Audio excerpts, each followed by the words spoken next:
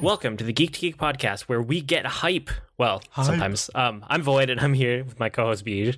And I'm hyped to be here. Excellent. That was nice. Today we are talking about hype and media coverage and that sort of realm of things in general. And I mean, the reason that we got onto this topic was last week we talked all about No Man's Sky, and it just had this huge amount of hype behind it. And we're not going to dwell on No Man's Sky. If you want to hear our thoughts about that, listen to last week's episode, because there were a lot of thoughts about that. Right. But like in the wake of No Man's Sky, we were just kind of talking about this. We were texting back and forth and talking, and there are a lot of games that get hyped huge now, like more so than when we were kids. And it's kind of like, I've just kind of come to the feeling where like a hype happens sometimes, like it'll get me, right?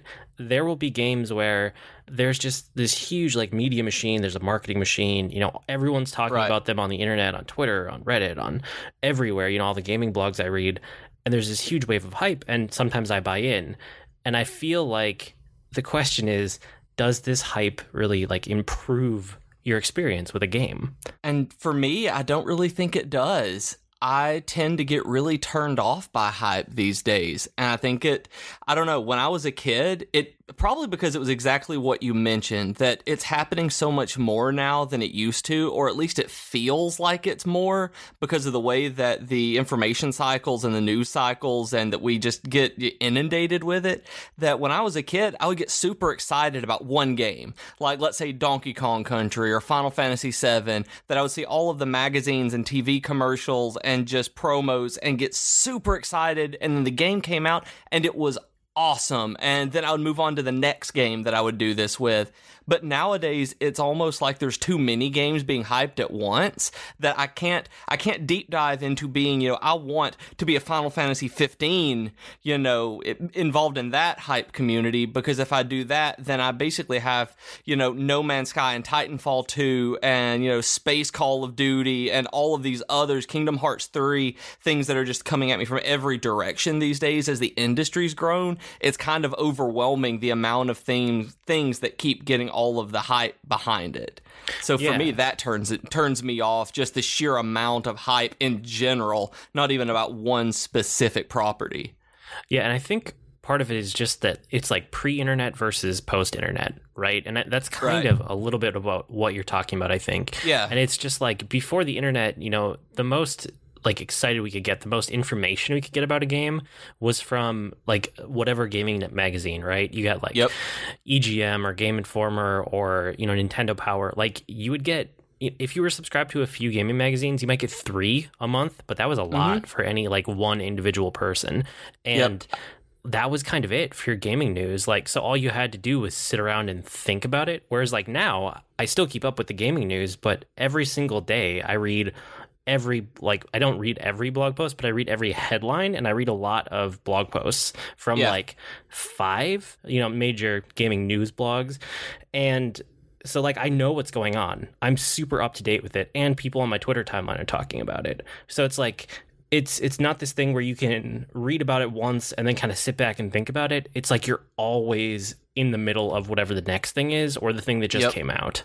And for me, that kind of makes it a little bit less special. It's kind of like, it's like that line in The Incredibles where it's like, when everybody is special, no one is. Where that's the way I feel kind of about these games, is like when you got something that was truly like magnificently hyped, like Final Fantasy VII, you were amazed at the things that they were saying about this game, because it had never had anything like that happen before. And now with No Man's Sky, even though it's a fairly unique game, even the hype, it couldn't live up to it, just because they hyped it up so much more, because they keep having to elevate it to be the next big thing.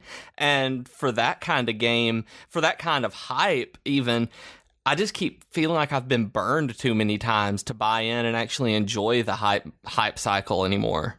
Yeah, and I'm kind of there too. I mean, I think we agree on this one. It's not, I think I'm there too, right? Like, if a hype wave gets super big about a game and I buy into it, like chances are that's going to diminish my enjoyment of the game overall. And if it meets my expectations, then it's just like, oh yeah, that's kind of what I expected. But chances are, like, if you get that excited about a game, you're just setting yourself up to get let down, which is sad to say, but it happens a lot, right? Like No Man's Sky, I know we got nitpicky last week, but pretty much I was happy with it. Like like I said, I loved my first like 10 to 20 hours with that game. And I know a lot of people that were disappointed after the first 30 minutes because they had bought into, you know, all of this hype. They watched all the videos.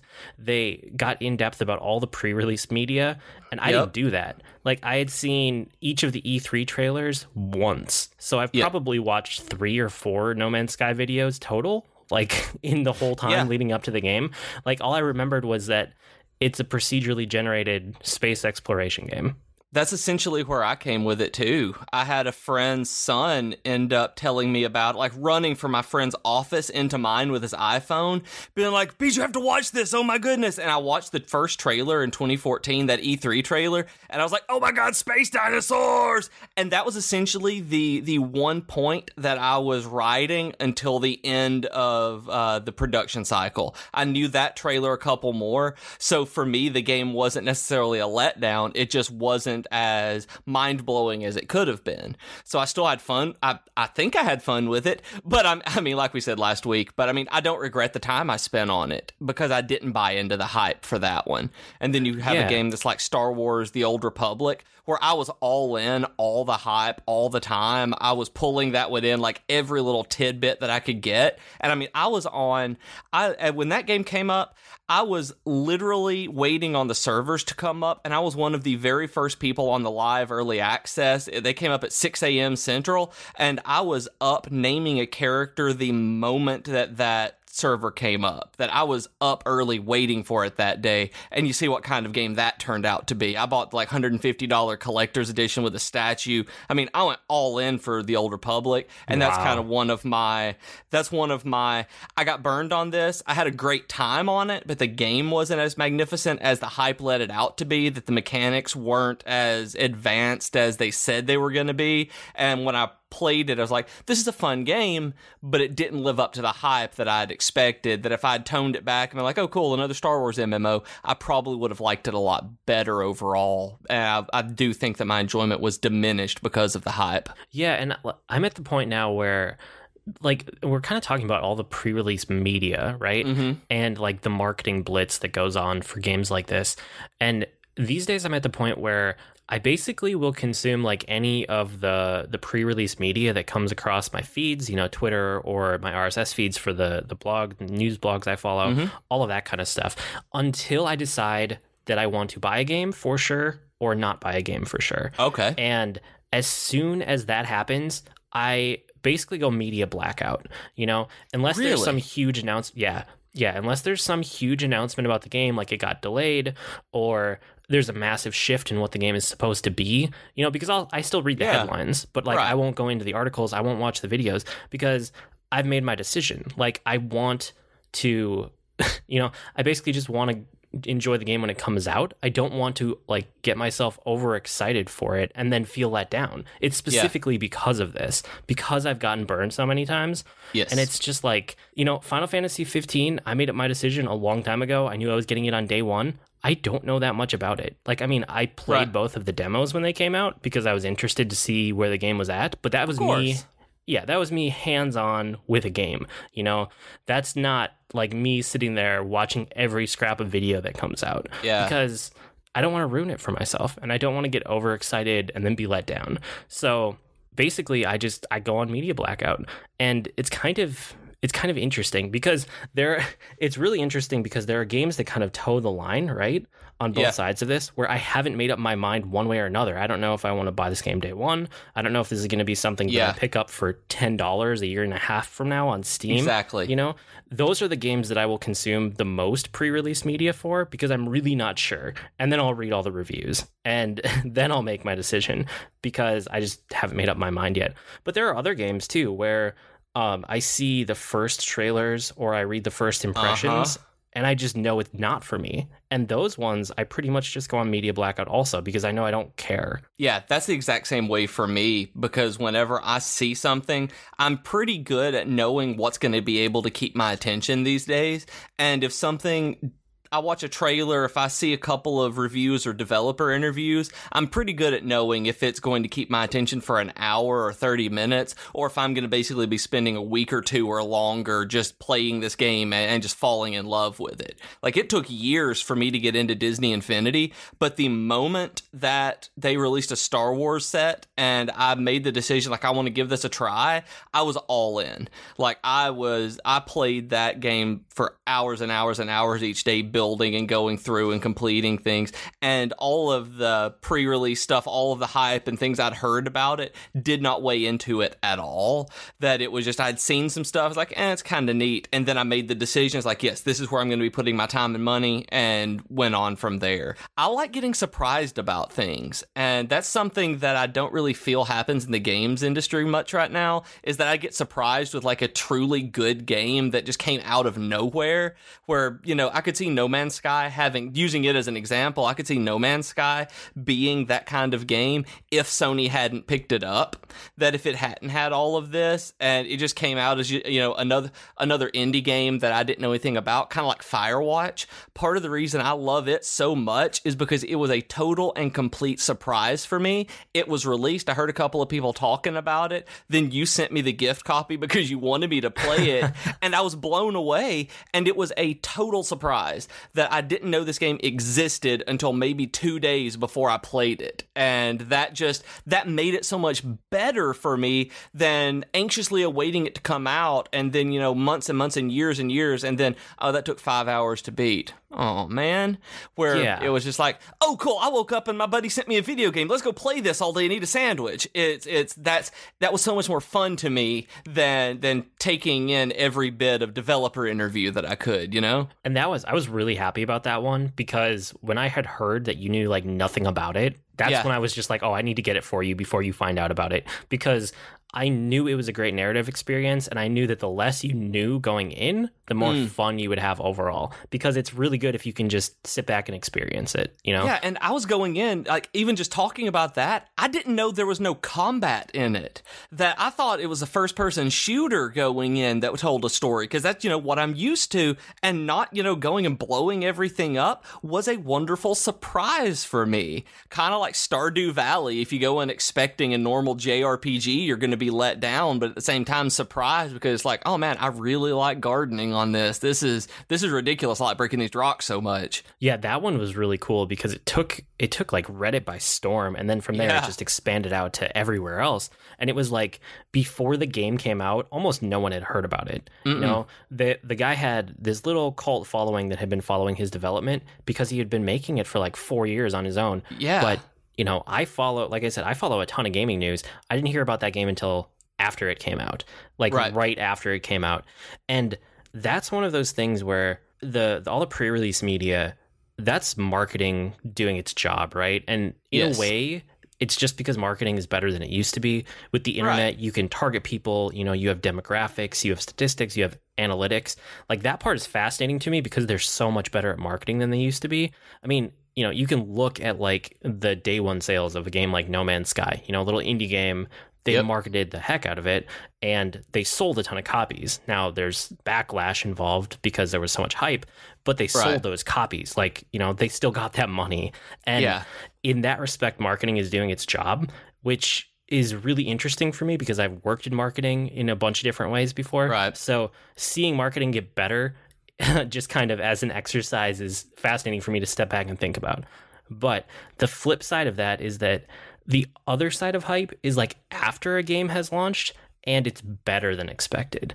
Like, and that is the kind of stuff that I will actually buy into when it's a game I've never heard of and it's out now and everybody's talking about it suddenly. That will get me intrigued. It gets me intrigued, and a lot of times it makes me still not want to pick it up, though. It still makes me wait another week or so to see if people are still talking about it.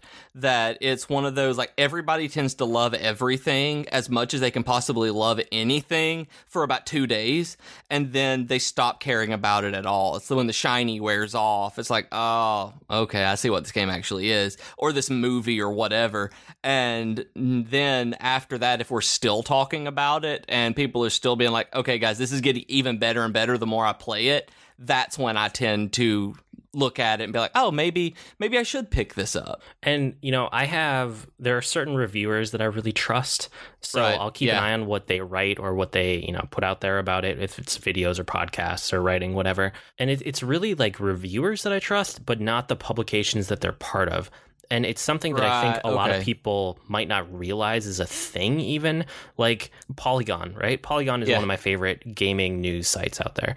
And there are certain people on Polygon where I know that their views on gaming line up with mine so well that I need to read everything that they write. Whether or not I care about the headline or the article, I know that by the end of reading that article, I will have gotten something out of it.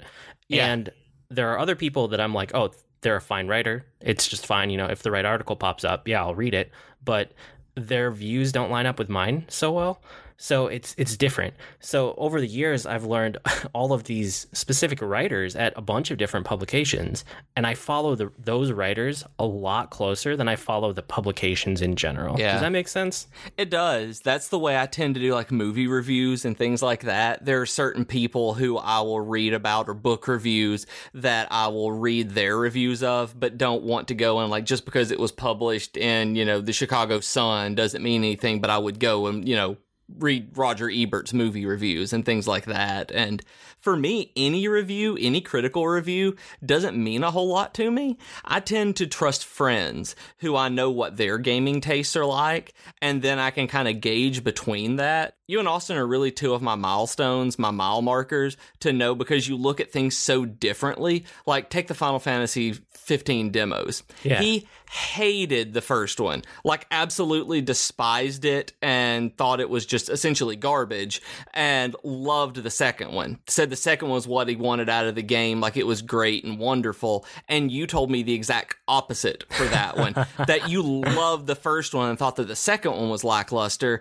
And so for me, since I know how you game and I know how he games, for instance, I will probably fall somewhere in between that with those. Because of the way that I look at video games compared to you guys. So I use a lot of friends as my guideposts on, if you're playing a game and you're like you and Bravely, the Bravely games, knowing how much you love the Final Fantasy games means that one day I will be picking those up to play. But if you were like, oh no, these are absolutely terrible, there's no way. But at the same time, I love the Secret World and trust, let's say Sip on Twitter, Justin, who writes for Massively Overpowered, he got me into playing that game because I knew I liked the same kinds of MMOs that he did, and our gaming taste lined up, and our the way that we look at, community and stuff like that lines up so much that I looked at the Secret World and was just blown away by it. And I think you would absolutely despise that game if you haven't tried it, because it is so invested in horror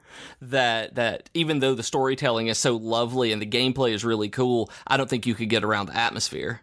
No, I know myself well enough to know that game is not for me. And I've known that since I started seeing previews for it. So I've basically tuned it out. But yes, you are correct. And it's nice to have, like you said, it's nice to have friends who know your taste well enough to, even if they like a game, say, you probably wouldn't like this. Yeah. And it's one of those things that, this is the part of hype that I like, is after the game is out, because there's this discussion around it. And if there's this groundswell of people talking about it, I am much more likely to pick up a game, even if I wasn't that interested in it before, because I like being part of the discussion. I like writing my blog about current games. I like coming on here and talking to you about what just came out. And, this gets listeners on Twitter to talk to us about games. And then I can have discussions all week about what we just talked about. I love that. That's a part of gaming that I think it's so cool that the community can talk about games all at the same time. And if you don't pull the trigger on, a new game in week 1 or week 2, you don't get nearly the same level of discussion. And that's okay, but you have to be cognizant of it, if you're someone like me who really likes being a part of the discussion a lot of the time. And I think that it depends entirely on what kind of game it is and what your preferences are as a gamer and as a consumer. Because over the last week, while I know we'll get to this a little bit later when we get to the geekery section, but maybe, I've been playing a lot of PlayStation Vita games. And over the past few weeks, as I've led up to getting this, I've had a lot of discussions with people since our JRPG episode on retro games. games on Chrono Trigger, Chrono Cross, Final Fantasy IX, and Xenogears, all of this. And I've talked to a lot of people on Twitter about it. And these are, 20-year-old games sometimes, 18, 15 to 20-year-old games. And that's awesome. So it depends entirely, I think, on just who you're talking to, that if you can hit on a game that somebody loves, that it feels like a brand new hype monster, I think, for me, that I got this. And somebody today sent me a picture of their favorite games on Vita folder that they have. Oh, I saw that. Basically showing me. And I was like, that's awesome. Those are the kind of things that I just absolutely love. It's like, I didn't know some of those games were out on Vita, and now I'm going to have to buy them because I didn't know they were digital stuff. But that makes me feel good to have that kind of discussion, and because we care so much about it, and whether it's a 20-year-old game or a 20-hour-old game, it's that community around it that makes it fun, not so much just the media push to sell more copies. Right. Yeah, and that's something to keep in mind too, is like what your group of people online is interested in can have a big effect on like who you get to discuss it with and what you talk about. And that's really cool. And before we wrap up our talk on hype, I had a couple questions. Okay. So do you have a preference in so the media that we're talking about, right?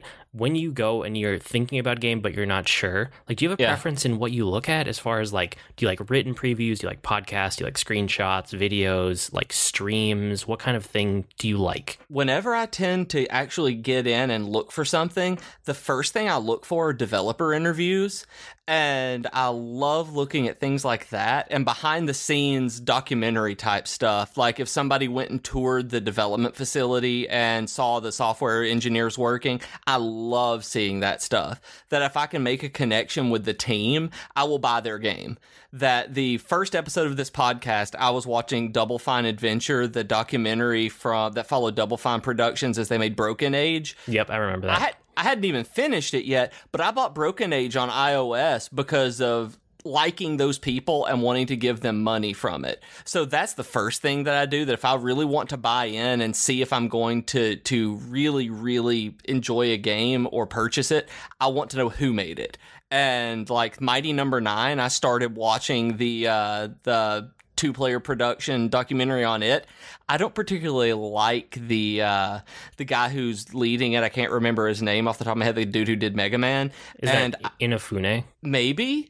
Maybe that might be a different game. There's a lot of Kickstarter games out there now. Yeah. The dude who did Mega Man, not a big fan of him. He comes across as just I don't even know the word for how to say. He's not my kind of person. He's not somebody I would just go out and have a drink with. And so for me, I was like, I don't really want to give you money. You're kind of mean to those people. And so that means a lot to me on whether or not the developer seems friendly. And I know that's silly, but I also, a demo, trial, early access, alpha access, anything at all that you are willing to share and let people get their hands on is way more likely to get my attention, because like with a Kickstarter game, that if you have a demo, you're like, this is what I'm putting out. It's something that we can really feel whether or not we're going to like it. I backed a game called Glitched earlier this week, and I haven't even played the demo of it, but I know there's a demo available. And the same thing for the new System Shock remake they did on Kickstarter. They released a demo of it so that you could see what they were doing, because so much of like those crowdfunding games that get so much hype, there is no kind of hands-on, so videos can only go so far. But if I can touch a game and you are comfortable enough at an early stage of letting a large, pretty cynical and judgy games industry fan base really touch your game and break it, then you've probably got a good product on your hands. But if you're holding everything close to your chest, there's a really good chance I won't pick it up because it may not be very good. So for me, I want to know who makes it and to be able to play it myself, or at least you being willing to let me play it. See, that's interesting because most of those things don't matter to me. Okay. Like, I don't really care who made it or what they're like. I care about the game itself and if it's interesting enough to hold my attention. So right. Before a game comes out, I'm much more likely to look at a gameplay footage. That's kind of my main thing. So I would love a great 10-minute gameplay video, because I'm going to watch 30 seconds of it and I'm going to watch it by clicking around through that 10 minutes really quickly and just seeing what your game is about. And it's because I've been playing games for so long, like over 25 years of my life, I've been playing games. I can look at a total of 30 seconds of footage and get a really good summary about what the game is about.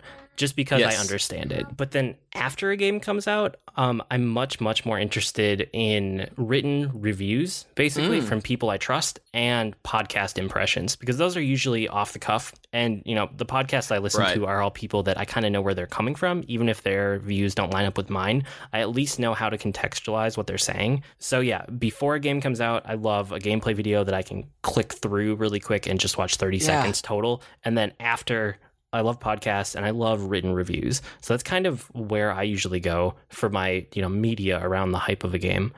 And then, it's funny, though, that you say that, though. To interrupt, sorry. Go for it. I do the exact same thing with long gameplay videos. I can't remember the last time I sat and watched an entire, you know, like, say, the Zelda streams from E3. I didn't watch the entire hours-long thing of it. I probably should at some point. But Breath of the Wild, I know I want to get that game because of being able to click through and getting interested at any given point. Being like, oh, that's really cool. I like seeing that. And then going to the next one and being like, oh, that's really cool, too. I want to see that too. And it was just, I loved it. Like, I watched those long gameplay videos the exact same way. That's funny. So, okay, another one of my questions. Do you have any games that have, like, gloriously failed to live up to the hype? Champions Online. That is the worst of my buy-in that I can remember. I was so ready for it to come out because I'm such a superhero guy. I'm such a comic guy. I'm such an MMO guy, or I was at the time. And I'd been following this. There were some blogs online that were talking it up, talking about, like, showing what was going on in development and talking to the developers, and everything just seemed to be great. And so I dropped the $60 on a pre-order MMO, and when it came out, it was just not fun. No, it was pretty bad. It was pretty. I can't say anything at all. They did a great job on the engine, but nothing else was very good. The costume creation was and you know, that's a big thing in superhero MMOs, is making your own costume. And it was just, everything about it was such a letdown that it's one of the reasons I don't really like dropping $60 on a day one game anymore, because I realized that with a lot of the games I play, I can't take back or sell. That I would be more willing to do it with a single player game, I think. That I could, you know, get a Steam refund if within the first 2 hours I realize that it is just not for me. I can send it back. I can get a refund. But with, you know, an online game, as much as that's going on now, I just can't bring myself to drop 60 on most games nowadays because of being burned on Champions Online and being like, man, I could have done a lot more with that money. Yeah, and, you know, I'm not afraid to refund things on Steam now either. I can usually tell in the first half hour if it's for me or not. And I'm also more careful about what I buy. Like, I probably get burned like once a year on this, you know, on a big, like, $60 on a new game. You know, I was trying to think about my answer to this question. I can't really think of anything that sticks out as particularly bad that I got burned on, but I do know it happens. It happens probably once or twice a year that I pick up a game day one and I immediately regret it. Or maybe not immediately. Maybe it's like within the first week. But a lot of the time I pick those up on Steam now if I'm really not sure about it, because I know I can turn around and refund it, and then that money will go in the Steam wallet and I'll use it for something else later. Yeah. I mean, and I get burned on, you know, Steam sale and Humble Bundle games, but I'm usually out $1. So I don't really feel bad about it. It's like, oh man, that game looked really awesome in the trailers. But like, I bought the Humble Bundle last week that had a roguelike named Galaxy. Galaxy, it was a space shooter roguelike. Yep. I thought it was going to be awesome for me. So I, you know, paid my buck and downloaded it. I was like, no, I hated it. It was just not a game that I like at all, even a little bit. I played 10 minutes of it. I was like, I will never play this game again. But I was at $1. And so I didn't feel that bad. I got a couple others that were fun out of it. But man, cheap games I get burned on even more. But I mean, they probably add up to the $60 game, but I don't feel nearly as bad about it because it's not, you know, not the hype, but they just gloriously fail to live up to, you know, me seeing this trailer, like, oh yeah, and then it's like, oh no. Sure. Well, but the other side of it is, like, do you have games that have lived up to the hype? So for me, you know, there's like Final Fantasy 8, 9, and 10 were like the biggest ones that came to mind when I was thinking about this, because I loved Final Fantasy VII. That was the one that got me into basically JRPGs and into Final Fantasy. That was like my gateway to Final Fantasy. And so I got so hyped up for Final Fantasy VIII. And then I played 8 and I got hyped up for 9. And then, same thing for 10.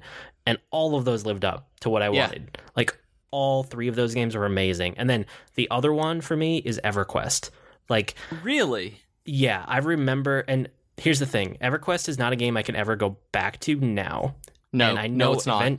No, I know eventually we're going to do an MMO episode where we just talk about our history with MMOs, and I'll get more into this. But at the time, EverQuest was just amazing. It blew me away. It caught me at the perfect time of my life where my friends were also interested in it, and we played so much of it. So much. It was my first MMO. It was the first virtual world that I've ever been part of. Like, EverQuest lived up to the hype for me, and I won't ever forget that one. And I kind of feel that way about World of Warcraft, even though it wasn't the first MMO that I played, that it was, I started back in Ultima Online in 1998, and I loved online games, but World of Warcraft, I played EverQuest before that, and I was playing Star Wars Galaxies and Dark Age of Camelot, and pretty much Anarchy Online, Asheron's Call, just pretty much everything that had been out I was playing at some point. And then World of Warcraft came along, and I was following the development of it a little bit, and then my buddy got me into one of the betas, and I played it back before they took out Dwarf Mages in the beta before release, and I was sold on it immediately, that it lived up to everything that people had said about just being a polished, wonderful, not easy, but just simple EverQuest that you could just dive immediately into, and I was hooked. From the moment I rolled up that dwarf throwing frostbolts, I was sold on it.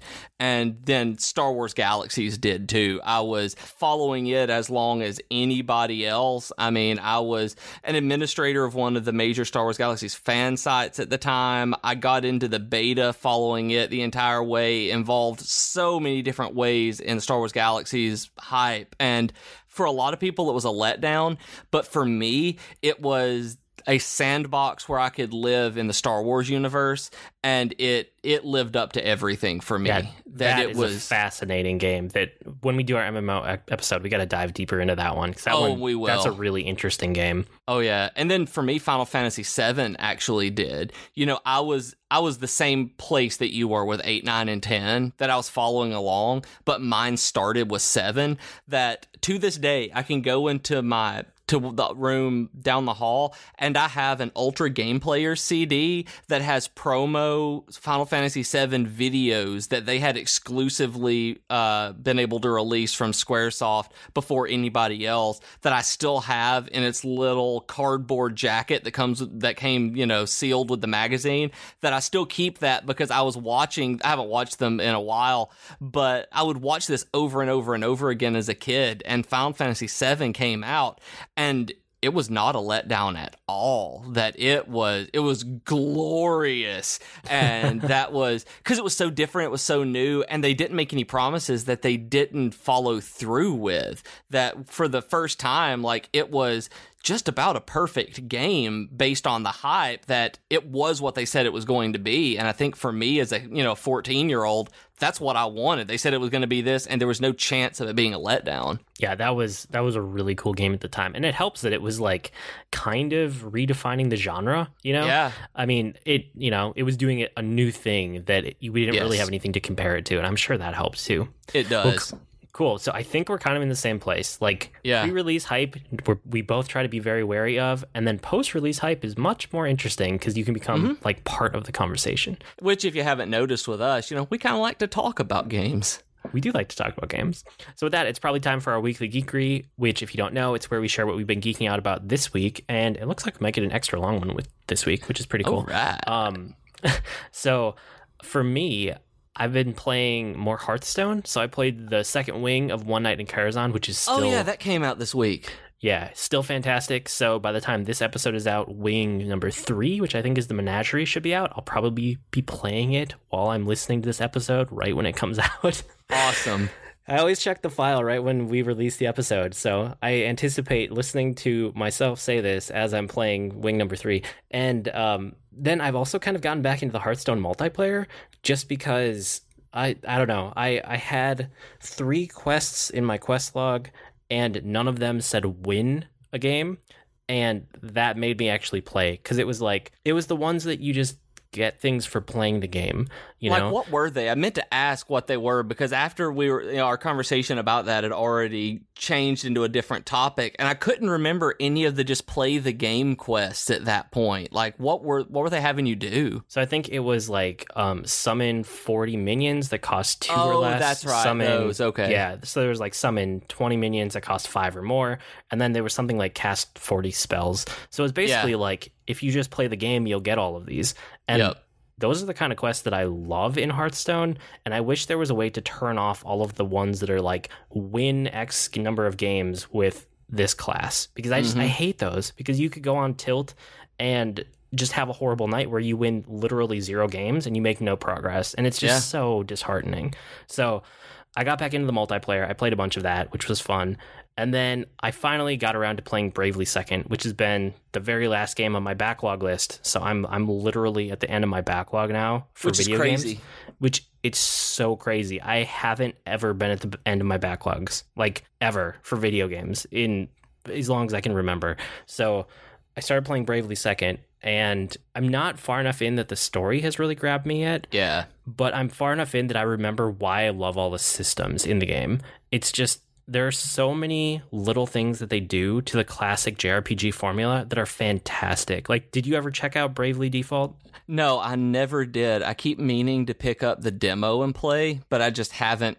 I have a friend who's offered to let me borrow it multiple times, and I was in the middle of doing something else at the time and didn't want to sit down and just play a JRPG, where now that's what I'm into, so I'm probably going to take him up on it. So it's just the core concept of the game that's different is that you can basically save turns. I mean, You've looked at this, right? Do you know anything about really, their systems? No. Okay. So essentially there's something called Brave and there's something called Default. And if you choose Default for a turn, it's basically their version of choosing Defend, that thing that's in every JRPG that you never use because it's a stupid option. Yeah. So you hit Default. Well, yeah, it's true. So you hit Default, and what that does is it gives you it's called a Brave point, but basically what you're doing is you're banking your turn to spend it later. So you can bank up to 4 of them. So if you default 4 turns in a row, your character just defends those 4 turns, and you have 4 Brave points. So what you can do after that is you can use Brave and spend those to take 4 turns all at the same time. Okay. And the other side of this is that you can go into debt if you want. So on the very first turn, if you're grinding out trash mobs, right? You can queue up 4 attacks right away, and you can go to -4 Brave points. And it basically means that you can do this huge massive attack up front. You can just alpha strike basically and destroy your enemy. But if you don't, then they get 4 rounds where you can't do anything. Okay. So yeah, it's great for grinding and potentially on some bosses, depending on, what the mechanics are. The mechanics on bosses are made around it too. It's really fun. The other thing that's interesting about it is that it makes healers viable for the first time ever. I never ever use white mages unless I absolutely have to for a boss in other games that I play. Real? Well, yeah, because they're worthless most of the time. You're just sitting there until you can finally heal. That's true, I suppose. In this, you just have them default until your other characters are damaged enough, and then you have them shoot off 4 heals in 1 turn. It's really cool. That's really true. I've been playing Final Fantasy IX, so what I've been doing instead of just sitting there is I can target my entire party and basically do party heals, where whenever it gets to my turn and I'm taking damage across the board, I've just been, targeting everybody so it'll be a smaller heal on everyone with the white mage instead of going through and, basically defending and attacking for 8. Yeah, so that's really cool. I also when you walk around, it's kind of this in between of a 3D room and the pre-rendered backgrounds of the Final Fantasy 7 to 9, because it is a 3D environment, but you kind of have a locked off camera angle in it. All right. So you wander through it, but as you wander through it, it like automatically generates a mini map for you. So you never have to worry if you're missing like a corner where they've hidden an item, or you like miss a junction, you know, because that can happen a lot if you go back to play Final Fantasy 7, 8, or 9. You know what I'm talking about? And see, well, with 9, I haven't noticed that. Like mine has been going from Xenogears into Final Fantasy 9 this week, and Xenogears is really frustrating because there's not a mini map at all. That the reason I've picked Final Fantasy 9 over playing it right now is because the 3D worlds, like it's on PlayStation 1, it came out in 1998, so they were experimenting with how to do 3D worlds in video games or in RPGs still. So there's no mini map, but there's a compass. And so a compass doesn't work nearly as well as a mini map does. And and I don't get turned around very often, but the graphics are just pixelated enough and muddy enough that I can't tell where I am sometimes, and a mini map would be perfect. And in Final Fantasy 9, they're pre-rendered and you have the same viewpoint pretty much all the time. So I don't necessarily get lost, even though, you know, there's that here cursor I turned off, a little hand pointing at you. I turned it off, but I didn't really, you know, I like that. It turns out that I like the static camera angle so much more than I do a fully 3D world. That was part of Xenosaga as well that I really didn't like, was the camera moving around. And as I played Final Fantasy 9, Final Fantasy 10, Chrono Trigger, anything like that, I've noticed I love when the camera does not move. For a JRPG, 3D is great, but it has to have a good camera system, or at this point, I didn't even know this about myself until this week. Just cannot deal with it. Yeah, or at least a camera that's intelligent. It doesn't have to be locked off, as long as it picks points and it follows you in an intelligent way that you don't have to manually do it. Because once you are manually doing the camera control, then something about that just inspires developers to try to hide things in weird places. And like just the way they go about level design makes it less fun in a way, which is they built weird. the levels weird. And that was something about Xenogears. Like Xenogears story is great, but what is not great is platforming controls in a 1998 RPG that trying to jump through these 3D worlds is not very fun. So I'm bouncing back and forth between, oh my goodness, the battles are so fantastic and the story is just as great as I remember, and I have to jump again. Oh no, I fell. Put it in sleep mode and watch Dick Van Dyke. I mean, that has been my last week in terms of gaming with that one. So, okay, I do want to ask you more about that, because I have a bigger question along those lines for you, but the last thing that I want to talk about that's like one of my favorite things that the Bravely series does is it lets you change the encounter rate. So it's a game full of random battles, but by default they're on like 100% encounter rate. And what you can do is you can turn the random battle encounter rate up to 200%, or you can turn it down to 0. So what this means for me is that usually when I get to a new area, I want to grind a little bit. So I'll crank it up to 200 so that every step you take, or every like 2 or 3 steps you take, you get into a random battle. You don't have to waste your time wandering around waiting for one to trigger. Yeah, so just circling. Just circling. So you take a step, you get a random battle. You take a step, you get a random battle. You do that until you get to the level you want, and then I turn it off. I turn the random encounters down to 0, and then I just wander through. I explore whatever the new area I'm in, grab all the items, go to the boss, and just do the story for a little bit. So it lets me really segment out, okay, I'm going to grind for a while, you know, like I'm going to watch some TV or listen to a podcast while I just grind.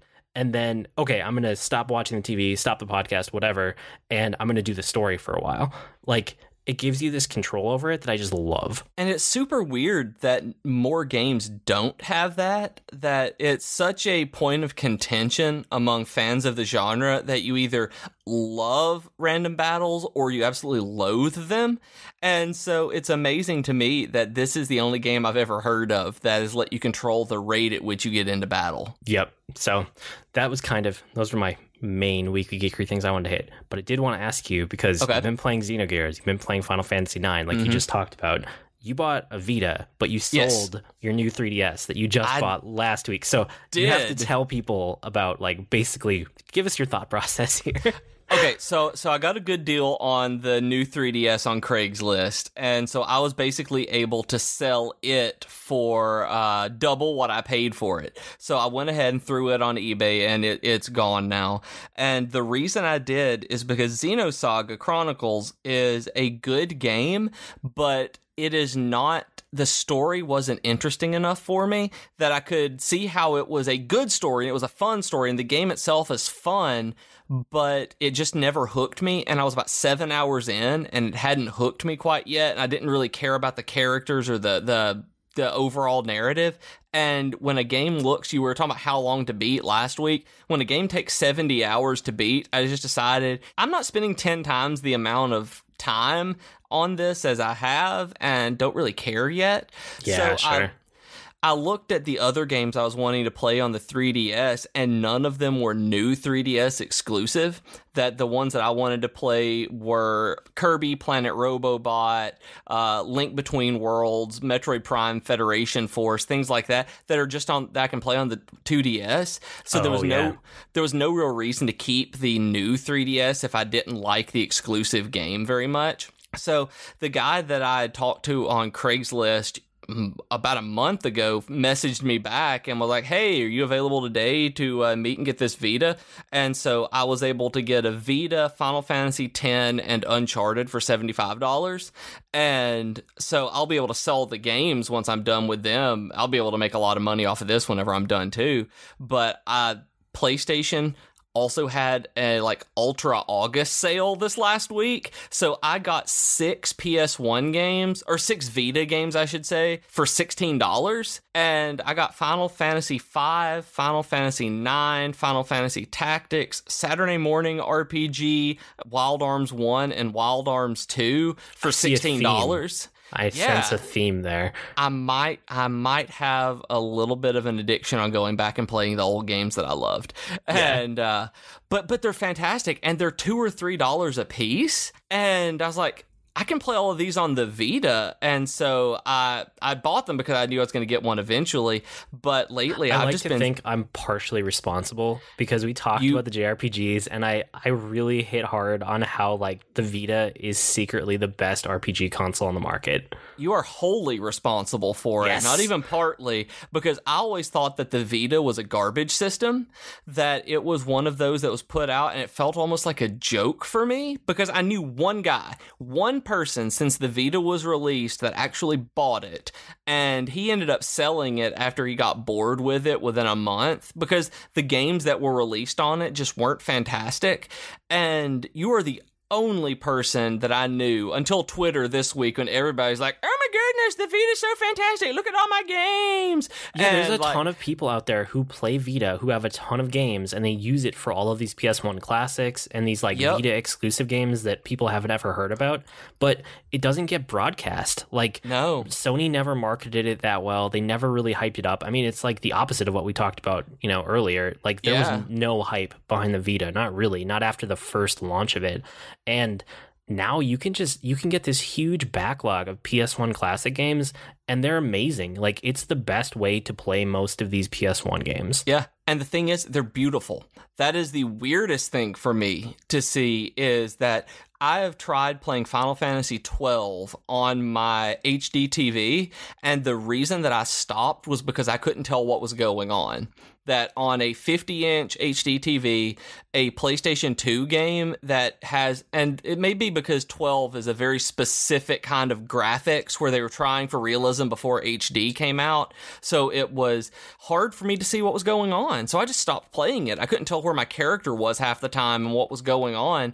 And on the Vita screen, you can set the screen size to any custom thing that you want to have it fill, original, justified, whatever. But if you hit custom, it fits it exactly to the square on the screen, and it makes it perfect to see. Final Fantasy IX still looks beautiful like this. Final Fantasy IX graphics look honestly like the Xenosaga Chronicles on the 3DS, and so it's great. Like, I'm having such a good time looking at these old PlayStation games and seeing the animations and the 2D sprites, and they just look like a handheld game at this point, where it's not even like, oh, I'm playing this game from 20 years ago. It's like, no, I'm cool. I'm playing this really cool little handheld RPG. It's great now, and had no idea the Vita existed. Yeah, and it has other things like the memory card. Like, it has virtual memory cards, so like your memory card isn't going to get corrupted. You can reassign all of the controls in it too, so you can actually do things that you can't do on the PlayStation. I basically made it every time I went back and played a Final Fantasy game, the ones that were on PS1. So if you don't remember, because there wasn't really like dual analog control at the time, but you can essentially set it up the way that you would normally play a game with two analog sticks now, just by doing a little bit of controller reassessment, and I love that. I love it so much, being able to do that, and because Wild Arms doesn't allow it at all. But you can remap the controls to be the left analog stick to control the characters, and it is so much better than using a D-pad. And it's just astonishing how good this little system is, and that no one really talks about. So I thank you for telling me about this, that it's now made me play all of these games. The last couple of days have been me going through, as I've been sick and not able to really move around or think or work on anything. I've been able to just sit and watch TV and play video games is essentially all I can have the mental capacity for.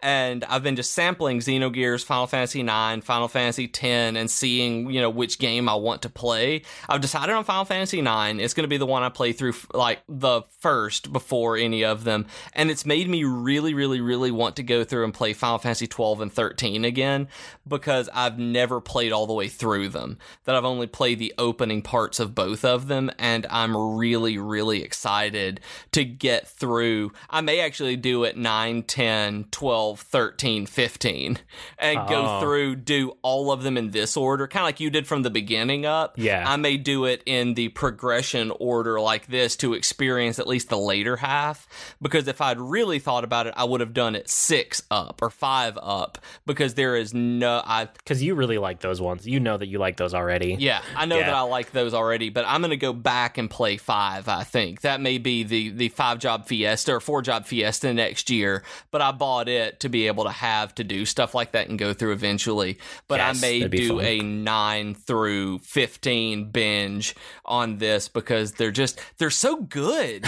Like, I haven't played Final Fantasy 9 since 2000 when it came out. It's been almost 17 years that I've played this game. It's been 16 years right now, and it's been my favorite one. I've said it's my favorite one, but I've only ever played through it one time, and going back, it's still, like, I don't remember what happens, and I don't even remember what the main story is right now, but I'm just like, oh my gosh, I remember this. This is so awesome, and it's not even nostalgia. It is just good gameplay, that it's like the animation is still pretty, and I wish that this was the HD remake is the only thing, because I want to see what the HD looks like for this game, but I also don't feel like playing it on my phone as much as I want to play it on my Vita or play it on my computer with the HD remake, and $2.36 is, better than 20. The one thing about the remake that is better is the loading times for battle. That's the only thing, if you're playing the PS1 version, that, like,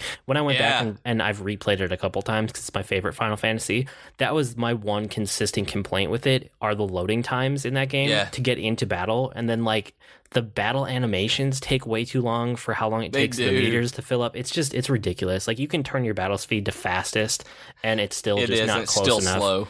Yeah.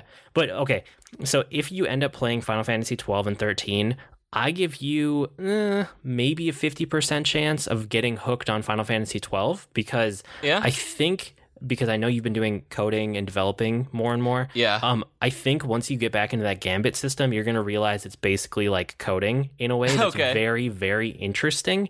I don't know if you'll push through and finish 12. You might. But 12 is interesting, and I give it about a 50% chance of hooking you. But I also know your tastes. I give you a 5% chance of ever beating Final Fantasy 13. I do not think you're going to get into that game. Okay, where I am in the game, I love the story. I'm to the point where you get your first Eidolons, and you just fight like I think it's Shiva or Odin or somebody. They have motorcycles or something, and like. I don't know. And I got there and started walking a little bit more. I was like, man, I'm walking down another corridor and I'm done. And I stopped playing it. Like, I love the story, but I didn't like the gameplay as much. And I don't know if I'm going to be able to get back into it. But I want to because I like the story a bunch of 13. The reason that I said that is because of the gameplay. So yeah. You've been walking down a corridor for probably, I don't know, like 5 hours at where you are. You have to walk down a corridor for another 30 hours before you get to anywhere that opens up. And you open up for one chapter, and then you get back into a corridor again for the rest of the game.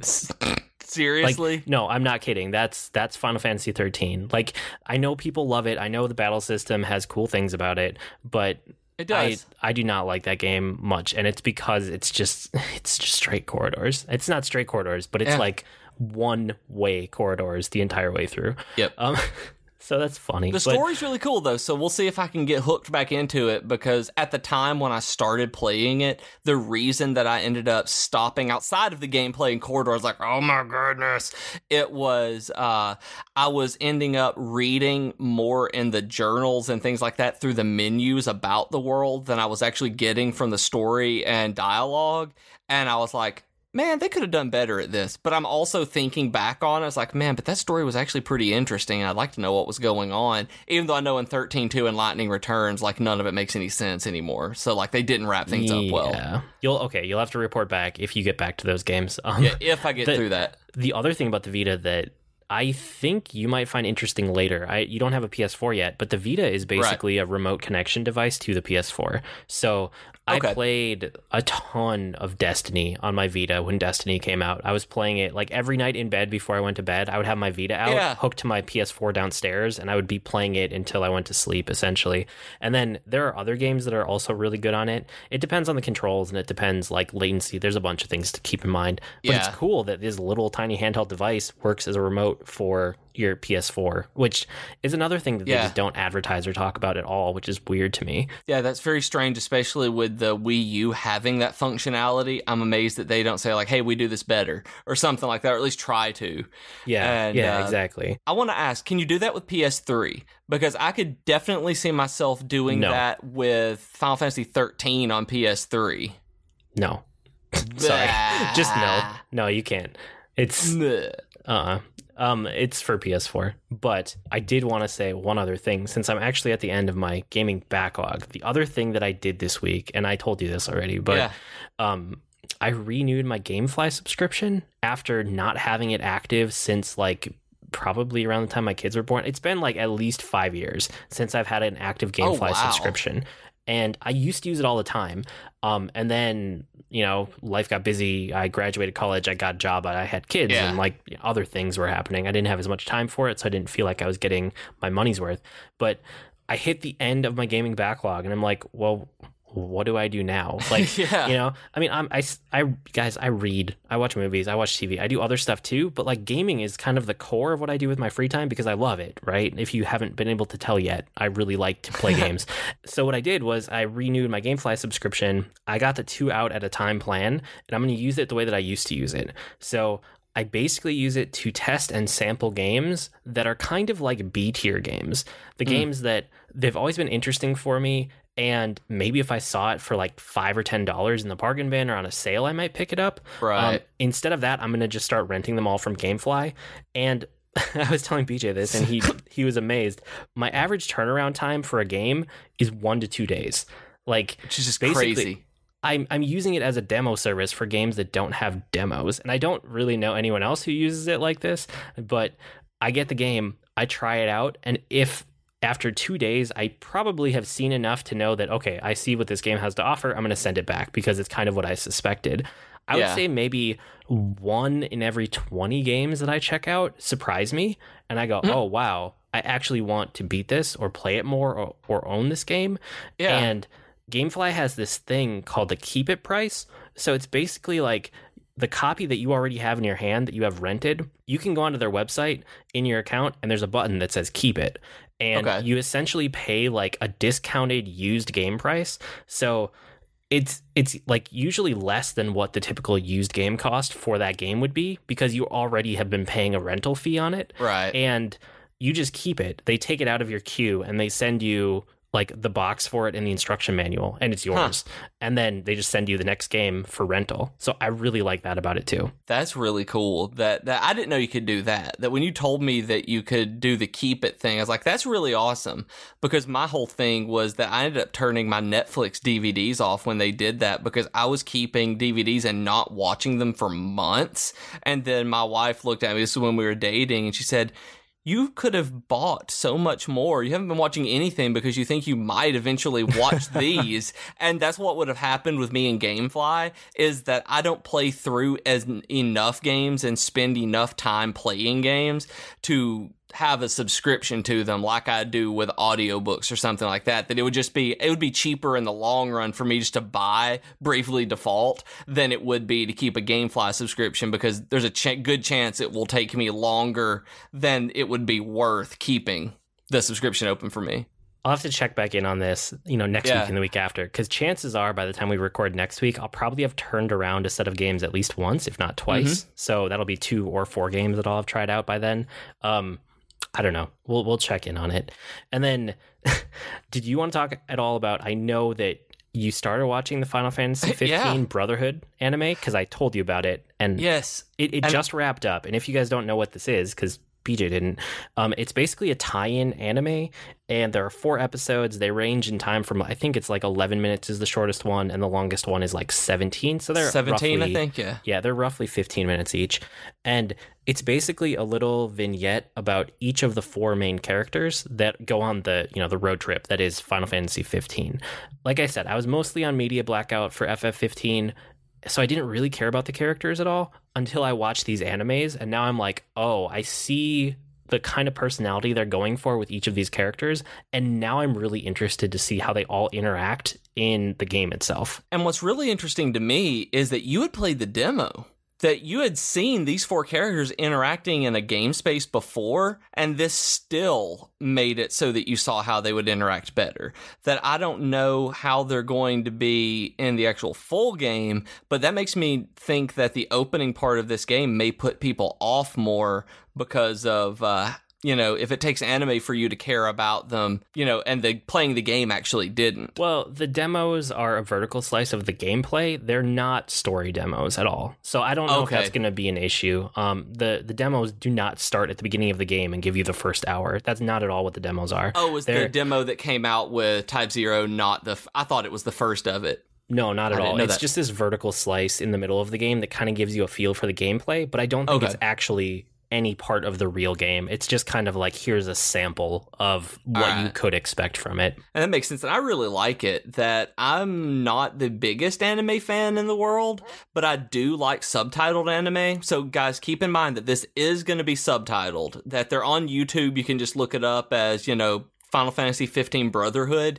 and I really liked them, though, that for being vignettes, and they're super well put together, the animation is fun, and it honestly, the first one made me really excited to play the game. The second one was way better than the first one, but what the first one did was get me interested in the combat system of the game, that if it plays as cool as it looks in the anime, then I am going to be really, really, really happy playing this game, because it seems like Kingdom Hearts on steroids is the way that the combat kind of looks. What it plays like too. I mean, when you play the demos, that's basically what it feels like. It feels like an evolved version of Kingdom Hearts, which is, I don't know. I don't know how it's going to be in a Final Fantasy game, because it's new, right? We've never had that in an FF game before, but we'll see. Once the game actually comes out, I will definitely be talking about it on here. Check that out, guys. The anime is cool. I don't even like subtitled animes, and I liked this one, so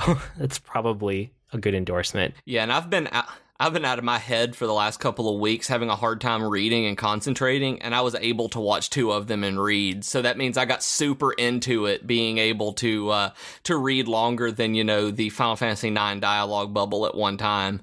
So that's high praise for both of us, and he doesn't like them, and I'm crazy. So, well, I think with that, it's probably time to wrap it up. You can always write to us with comments, suggestions, or feedback. Our email address, as always, is geek2geekcast@gmail.com, or reach us on Twitter @geek2geekcast.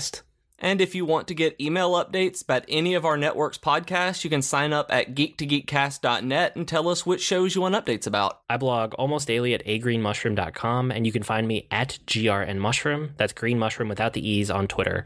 I also run the Video Game News Now podcast, which is part of our Geek to Geek podcast network.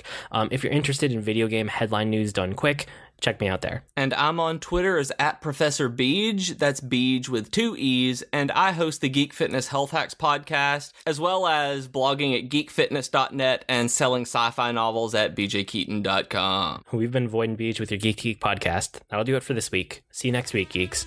Bye, geeks.